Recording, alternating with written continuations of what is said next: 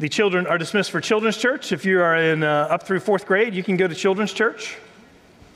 If you're helping with children's church, please go as well, because we don't want those children running around by themselves. The rest of us, let's turn in our Bibles to John chapter 11. We talked about John chapter 11 at Easter, so it was just a couple weeks ago, and then we went backwards to finish off John chapter 10, in part because we wanted to talk about resurrection on the Easter, which I thought was appropriate, but then we wanted to go back and talk about John chapter 10. And so now we're jumping forward to John chapter 11, verse 45. We'll be reading John chapter 11, verse 45 through John chapter 12, verse 11. Here's what I want you to be aware of. I want you to be aware that when people get close to Jesus, it reveals what's in their heart.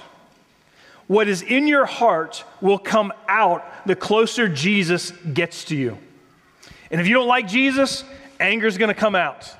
And if you love Jesus, what you're going to see is you're going to see witness, you're going to see service, and you're going to see devotion that looks like worship come out of the siblings that we find in Lazarus, Mary, and Martha.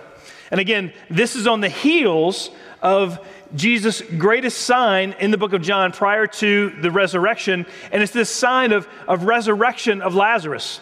So Jesus has just done this amazing miracle where Lazarus, a dead man, was in the tomb for 4 days, and Jesus came and he cried out, "Lazarus, come forth," and Lazarus came out, and they unbound him because he was wrapped in the burial clothes, and now we find ourselves in the midst of the Jewish leaders, but also in the midst of a gratitude feast beginning in John chapter 12. So, hear the word of the Lord.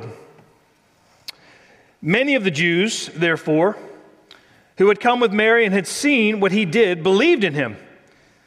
But some of them went to the Pharisees and told them what Jesus had done. So the chief priests and the Pharisees gathered the council and said, "What are we to do? For this man performs many signs. If we let him go on like this, everyone will believe in him, and the Romans will come and take away both our place and our nation." But one of them, Caiaphas, who was high priest that year, said to them, "You know nothing at all, nor do you understand that it is better for you that one man should die for the people, not that the whole nation should perish." He did not say this of his own accord, but being high priest that year, he prophesied that Jesus would die for the nation, and not for the nation only, but also to gather into one the children of God who were scattered abroad. So from that day on, they made plans to put him to death. And Jesus, therefore, no longer walked openly among the Jews, but went from there to the region near the wilderness to a town called Ephraim, and there he stayed with the disciples. Now the Passover of the Jews was at hand, and many went up from the country to Jerusalem before the Passover to purify themselves. They were looking for Jesus and saying to one another as they stood in the temple, "What do you think? That he will not come to the feast at all?" Now the chief priests and the Pharisees had given orders that if anyone knew where he was, he should let them know so that they might arrest him. 6 days before the Passover, Jesus therefore came to Bethany where Lazarus was, whom Jesus had raised from the dead. So they gave a dinner for him there. Martha served, and Lazarus was one of those reclining with him at table. Mary therefore took a pound of expensive ointment made from pure nard and anointed the feet of Jesus and wiped his feet with her hair. The house was filled with the fragrance of the perfume, but Judas Iscariot, one of his disciples, he who was about to betray him, said, "Why was this ointment not sold for 300 denarii and given to the poor?" He said this not because he cared about the poor, but because he was a thief, and having charge of the money bag, he used to help himself to what was put into it. And Jesus said, "Leave her alone so that she may keep it for the day of my burial. For the poor you always have with you, but you do not always have me."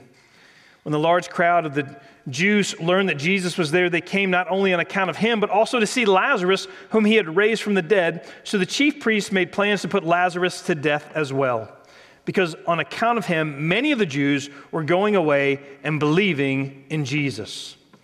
And we all say, "The grass withers and the flower falls, but the word of the Lord remains forever."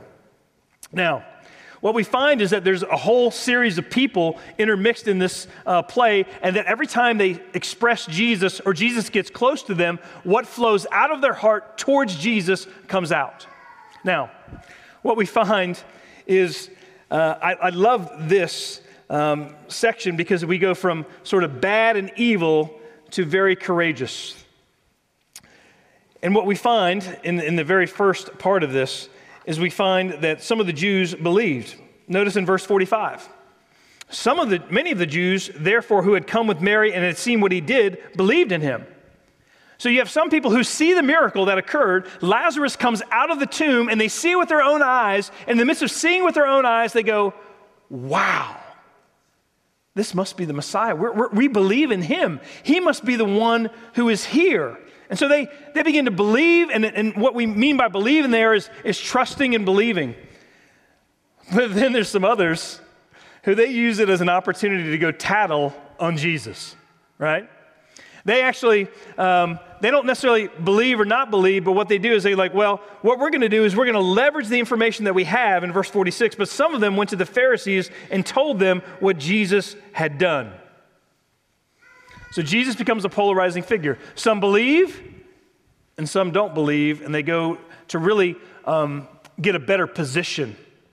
Or they don't believe to the point where they actually want to, side with the rulers and the leaders of the day. And I got to tell you, there are times when I'll preach the gospel message, and there are times when I remember as a chaplain in the Air Force, I would preach the gospel message, and we would have a gospel service. I would preach two services. One was a traditional service, and one was a gospel service. And the gospel service was a very lively service, and it was a very responsive service. And I remember I will preach the same message, and I will hear people on the front row, and it's almost like they're mooing. They're like, that's good, and they're furiously taking notes, right?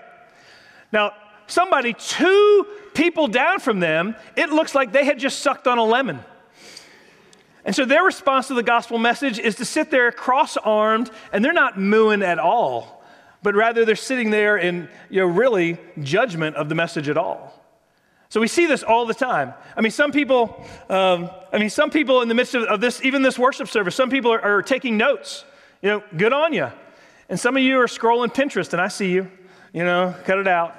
I don't care what you're going to eat later. I don't need to be on Instagram or anything like that. You can put that away, all right?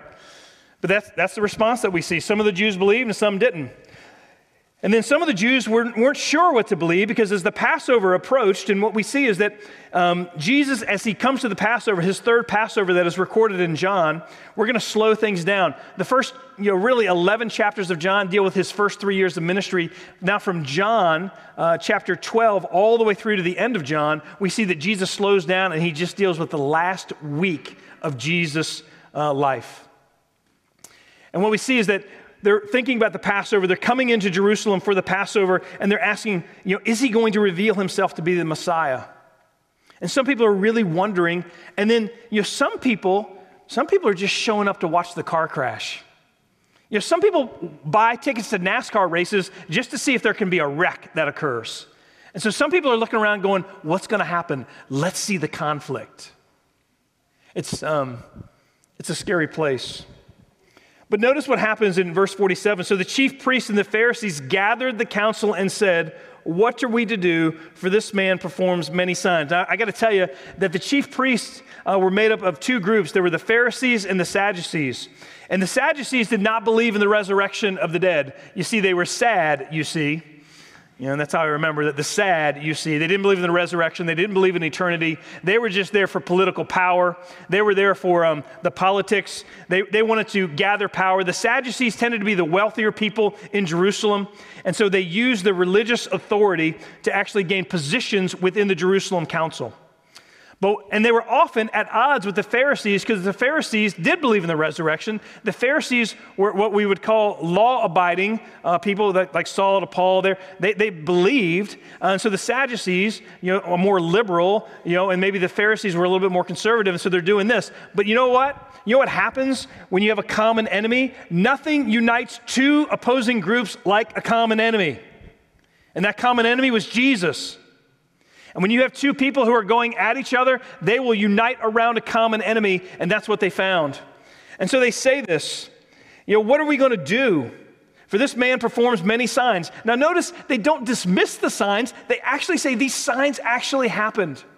Blind people can see, and we don't know what to do with that. Lepers are healed. The lame can dance. We've actually seen Jesus raise a dead man. What are we going to do about this? What are we going to do? So Caiaphas, notice what Caiaphas does. Caiaphas roughly says this: you fools. If you had any intelligence at all, you would see that the answer is very simple. It is better that one die rather than the whole nation. You see, Caiaphas was a cold, calculating, capable, self-sufficient, shrewd, self-satisfied ecclesiastical climber. He had come to the top of his profession, and he was at the top of his profession for about 18 years. He had a lot of clout. He had a lot of power. And what Caiaphas says is he says this: it's better that one die. It's better that one die, that one man should die for the people in verse 50. Not that the whole nation should perish. You see, what's going on with Caiaphas is he's saying that Jesus has to die. Now, what the author of John is writing, he says that he's actually prophesying. That as high priest, he was actually prophesying that Jesus would die for the nations, and not only for the nation, but also to gather into one the children of God who are scattered abroad. So what Caiaphas meant, he was meaning murder. But in the midst of this, he's actually prophesying, saying that one would die for the whole nation. And not only for the nation, but that God would call all of the elect to himself. He would call all of his children, and that this one man would die. It's fascinating that Caiaphas, what he meant as murder, the writer of the Bible actually says, John says, no, this is meant to reveal the vicarious substitutionary atonement of all who would believe and trust in him. You see, God can actually take, I don't know if you guys have seen this before, God can take a crooked stick and draw a straight line with it. You might have heard this one. Even a blind squirrel finds a nut every once in a while. Or even a broken clock is right twice a day if it's not a digital clock, if it's a regular clock with hands. And that's what we see going on with Caiaphas right here, is that God is actually using Caiaphas to bring about his plan for salvation. And again, within the Pharisees and the Sadducees, there was no appeal to truth, no evidence of spiritual commitment to the God of their fathers, but only, because again, think about this. These are the people who have been redeemed out of Egypt. They had been redeemed out of Egypt. They've been given the promised land. They had then been placed into an exile, whether it was the Assyrian exile, but most likely the Babylonian exile is what they're referring to.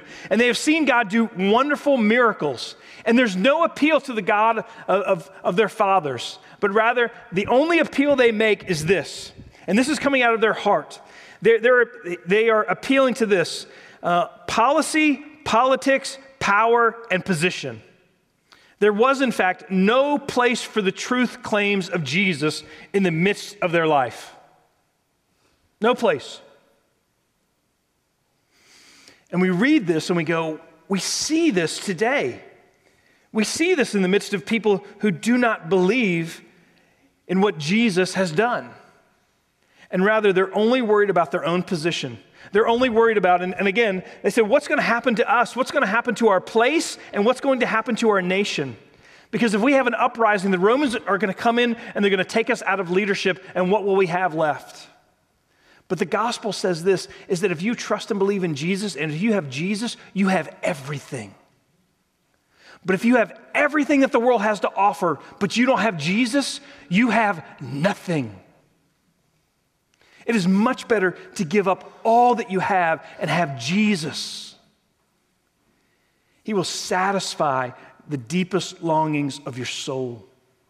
He is better than what the world is tempting you with. And what Caiaphas is saying is really the gospel, is that one man would die for the people. You see, what we believe in the midst of the gospel is that Jesus died on the cross, and when he died on the cross, he took upon himself all the sins of everyone who would believe. And he takes and bears the weight of God's righteous anger and punishment upon those sins. You see, all of your sins, and a sin is just another word for saying, I break the law, I transgress the law, I'm not doing what I'm supposed to be doing. And again, I love the baptism up here today, because when I started saying, do you acknowledge yourself to be sinners? And I wasn't done yet, and they're like, oh yeah, we're sinners. And that's a wonderful place to be because you have to recognize that you're a sinner. In thought, word, and deed, you go against God's ways, his laws, his purposes. You don't do what you should do, and you do the things that you shouldn't do. That's just the reality of it. And every sin, every transgression must be punished. Every time you commit a transgression, it must be punished. It's just the way it is.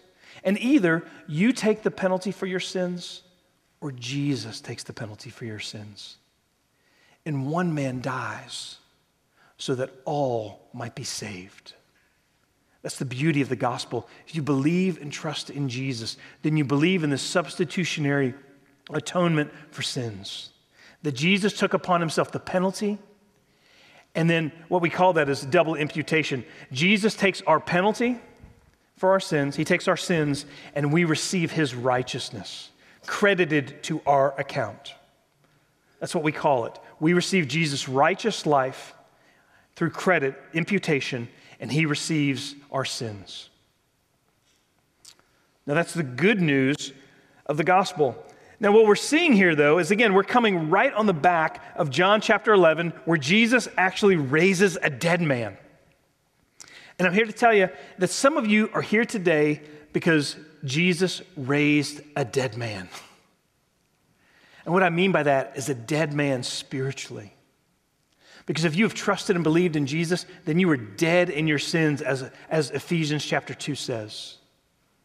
And what he has done in a similar way to Lazarus calling you out of the grave, he has called you by name. And he has brought about life. You know, when he talks to Nicodemus in the early part of John, he says, you must be born again. That's what we're talking about, being born again, believing. Some of you may not believe in Jesus, but somebody near you has had a life-transforming event occur, and you've seen that person go from death to life in the midst of their life, and you're like, I just need to show up and see what this is all about. Like, this person is different. And they're different where one time they might have had great anxiety and fear. Now there's a peace that I hope that I can have someday. And you're here to see what that's all about.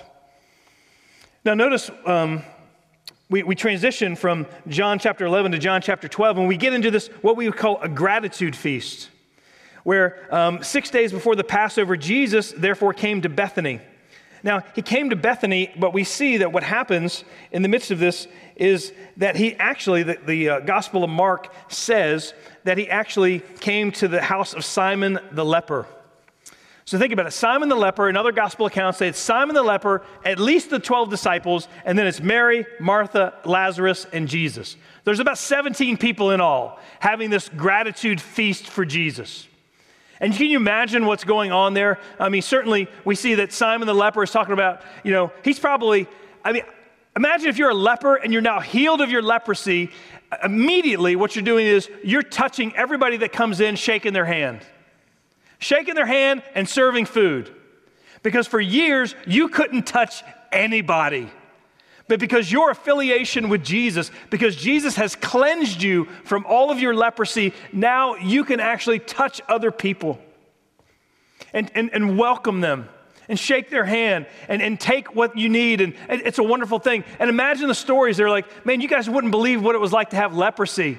And then you got Lazarus who's like, I can trump that. I was dead for 4 days.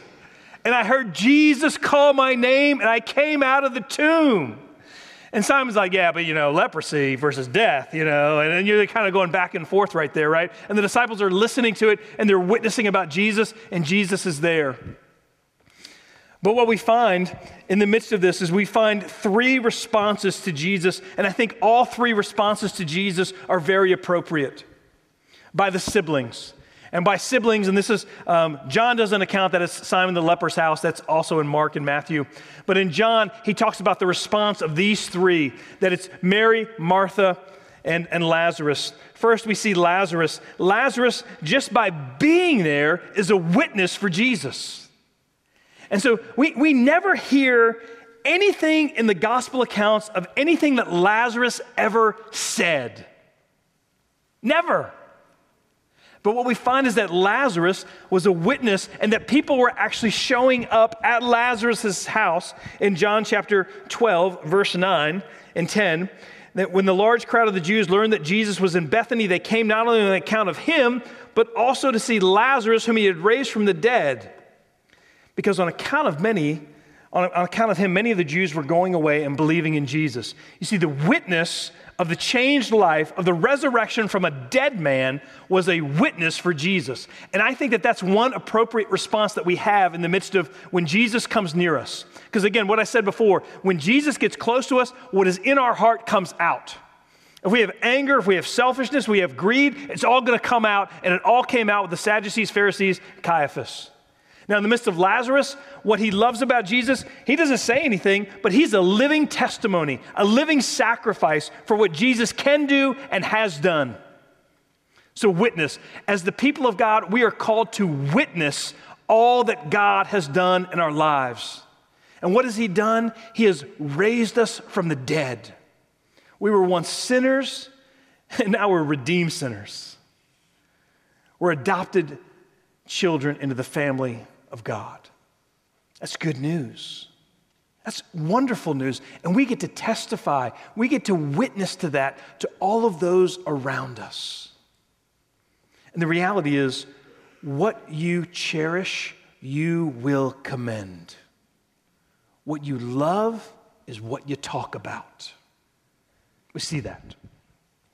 Now, we also see, what happens with Martha. Now, sometimes Martha gets a bad rap, I think, in the Gospels. But Martha, in the midst of this, we see this, Martha served in verse 2. So they gave a dinner for him there, and who else is going to serve but Martha? And quite frankly, I think we need people in the church to do acts of service. We need that. And so I think here, now again, she is rebuked in Luke chapter 10, because, in Luke chapter 10, verse 38, and this is the first time Jesus, we encounter them. Now, as they went on their way, Jesus entered a village, and a woman named Martha welcomed him into her house. And she had a sister called Mary who sat at the Lord's feet and listened to his teaching. But Martha was distracted with much serving.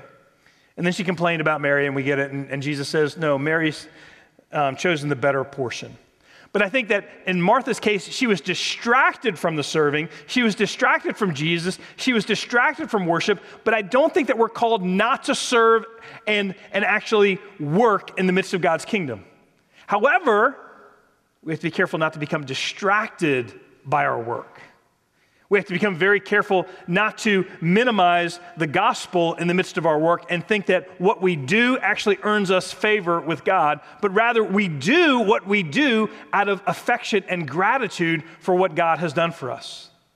So I think as the siblings are working this out, I think that we are actually called to have a witness, but I also think that we're called to work and to serve in the body of Christ. We're called to do that. But then we have Mary, and this is the majority of this story here. Look at what Mary does. Mary does this thing that we would call worship and devotion. You see, Mary, in verse 3, took a pound of expensive ointment made from pure nard. I think some people have said that actually came from the Himalayas, like across India. I don't know how she got it. Some people speculate that she was pretty well off. And here's what she did. She took a pound of expensive ointment made from pure nard and anointed the feet of Jesus and wiped his feet with her hair. And then the house was filled with the fragrance of the perfume. Now, we know that Judas actually makes the comment that this could have been sold for 300 denarii. A 1 denarii was the wage of a laborer, a common day laborer. If we think about that, and by today's standards, she basically takes a pound of ointment, a pound of perfume that costs somewhere between, like $30,000 and maybe $50,000, and she breaks it and just uses it all up upon Jesus. You see, her devotion to the Lord was so great because she had sat at his feet. She had listened to what he said. She believed in him. He had raised her brother from the dead, and she says, I'm going to give my all. This is my best. I'm going to give my very best to Jesus because I love him so much. Yeah, there's a story about a pastor, and F.B. Meyer tells this story. He says that there was an occasion where a preacher suggested to his hearers that they make a love offering to Jesus of something that was especially precious. And so we love to give costly gifts to each other, so why not make a costly gift to Jesus? And as the offering plate was passed, jewels and other valuable items filled the trays. But among them was something especially precious. An older woman had given a note, and she placed a note in the offering plate. And on the note, she said this. She said that her daughter had long wanted to go to far lands as a missionary, but that her mother had stood in her way, not wanting to part with her.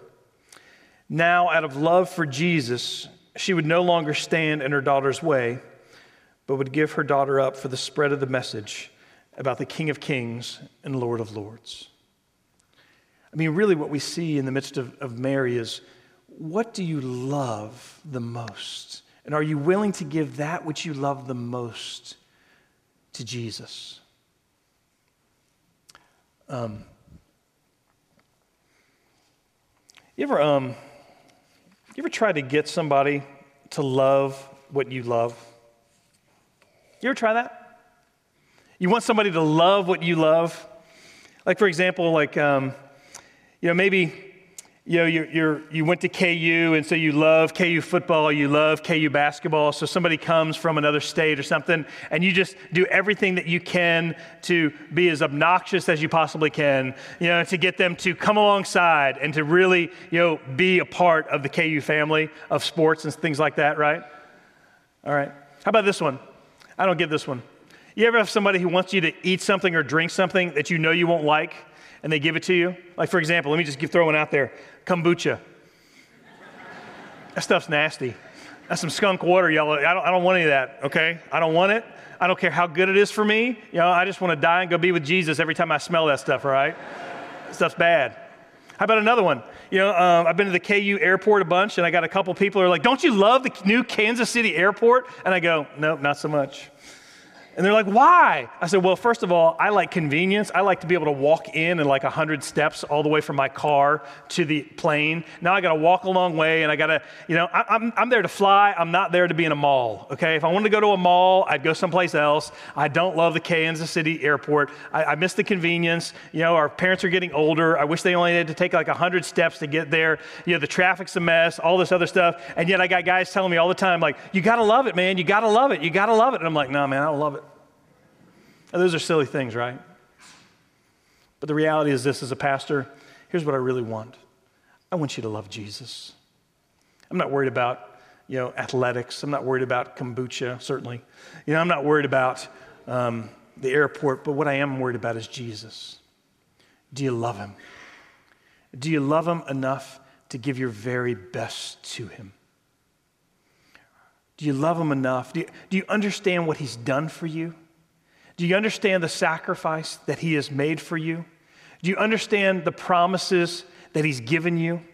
Do you understand the future that you will inherit with him? I so want you to know Jesus and to say, I will give all to Jesus. I will give my very best to him.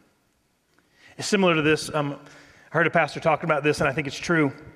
I want you to think about Psalm 42. Some of this is one of your favorite songs, or you've put it to song. It says, as a deer pants for flowing streams, so pants my soul for you, O God. My soul thirsts for God, for the living God. I think that's the attitude of worship when we come in here.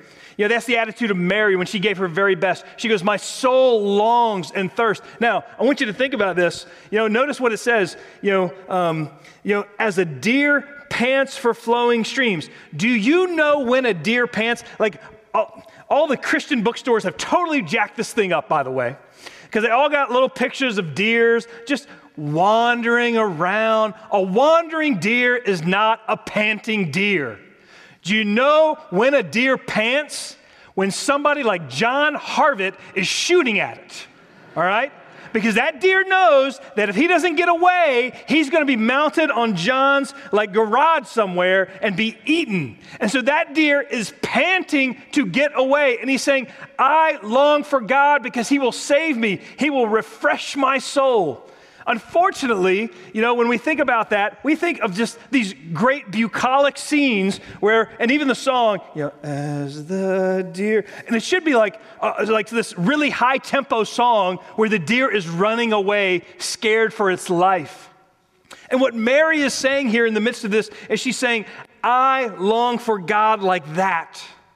Like I long for it. Matter of fact, I long for it in such a way that I want to come to church so bad, to sing songs of deliverance and be reminded of the salvation that I have in Christ. My soul desperately longs for this to the point where I want to give my very best in the midst of worship. I want to come to worship and I want to sing with great joy. I want to give generously. I want to serve willingly. I want to testify with great courage to all the people around me, all that Jesus has done for me. And because Jesus, is asking for my best and he's given me his best, I just want to give. Now, as we think about this, look at who shows up and again, who flows out of the heart. Again, as the siblings come, they witness, they work, and they worship. But in the midst of that, you got Judas, right? And by the way, not a lot of children named Judas today, right? Pretty much Judas and Adolf are two names that have gone out, right? Like we don't name children like that. Judas shows up and Judas says this. He goes, hey, why was this ointment not sold for 300 denarii and given to the poor? And he said this not because he cared about the poor, but because he was a thief and having charge of the money bag, he used to help himself to what was put into it. You're always going to have opposition to true worship and devotion. You're going to have people who say, we shouldn't give our money to build beautiful buildings. We should give our money to the poor. My question is, the money that you're saving by not giving to the beautiful building, are you giving it to the poor? Are we doing that? Are we giving our best? Are we giving what we have because we love Jesus? Again, Mary broke the bank and said, I'm giving it all. I'm giving you my very, very best. Lord Jesus, take it and use it. And here's, again, in the midst of this, in the midst of worship, there'll be some people who come in and they will actually, rather than join in worship, they actually become criticizers of worship. So when you come into worship, don't be like Judas, criticizing worship. Come in like Mary and go, I can't wait. My soul longs for the living God. I can't wait to sing. I can't wait to pray. I can't wait to hear the word just expounded upon. I can't wait to take communion. I can't wait to see people testify and be baptized. I can't wait for that. My soul longs for that. As opposed to coming in and going, well, let's see if I like the music today. Let's see if I really like his sermon today. Let's see. Don't be like Judas. Be like Mary. That's the joy of worship. I think about, let me conclude because I'm going to run over if I don't. There was a man who wanted to be a preacher, but he lacked the needed gifts. And he became a very successful businessman and earned a great deal of money, but he always wanted to do something for Jesus. So he helped to open up a mission hall in the center of a major city. And after the mission closed each Friday evening, he would arrive in working clothes with a bucket of water and a brush. And on his knees, he scrubbed the floor and washed the chairs. For quite a while, no one knew that this very successful, very wealthy man, that he was doing this act of service. But one Saturday, some of the men from his own company went to the mission and found him scrubbing. And they said, you shouldn't be doing this. We'll do it ourselves or pay someone else to do it. But he objected and he said, no, he said, please let me do it. I want to do it for Jesus' sake. I love him and I just want to serve and honor him. You know, again, as we think about the idea of the siblings, as they come in John chapter 12, we are called to I think, witness. I think we're called to acts of work and service. And I think we're also called to worship. Why? Why? It's because of what Jesus has done for us. See, in 1 Corinthians chapter 11, Paul says this, "For I received from the Lord what I also delivered to you, that the Lord Jesus, on the night when he was betrayed, took bread. And when he had given thanks, he broke it and said, 'This is my body, which is for you. Do this in remembrance of me.' In the same way also he took the cup after supper, saying, 'This cup is the new covenant in my blood. Do this as often as you drink it in remembrance of me.'" Why do we witness and worship and work? It's because we've been saved. We've been redeemed by the blood of the Lamb. You see, Jesus' body was broken for us. His blood was spilled for us so that we might have life and have life eternal. So that we might live a life and live an abundant life. A life that is filled with peace and joy, even in the midst of life's sufferings. So brothers and sisters, as you come forward, I pray that you would come forward like a deer panting for streams of living water. And for many of you, I know that you're feeling pretty dry right now.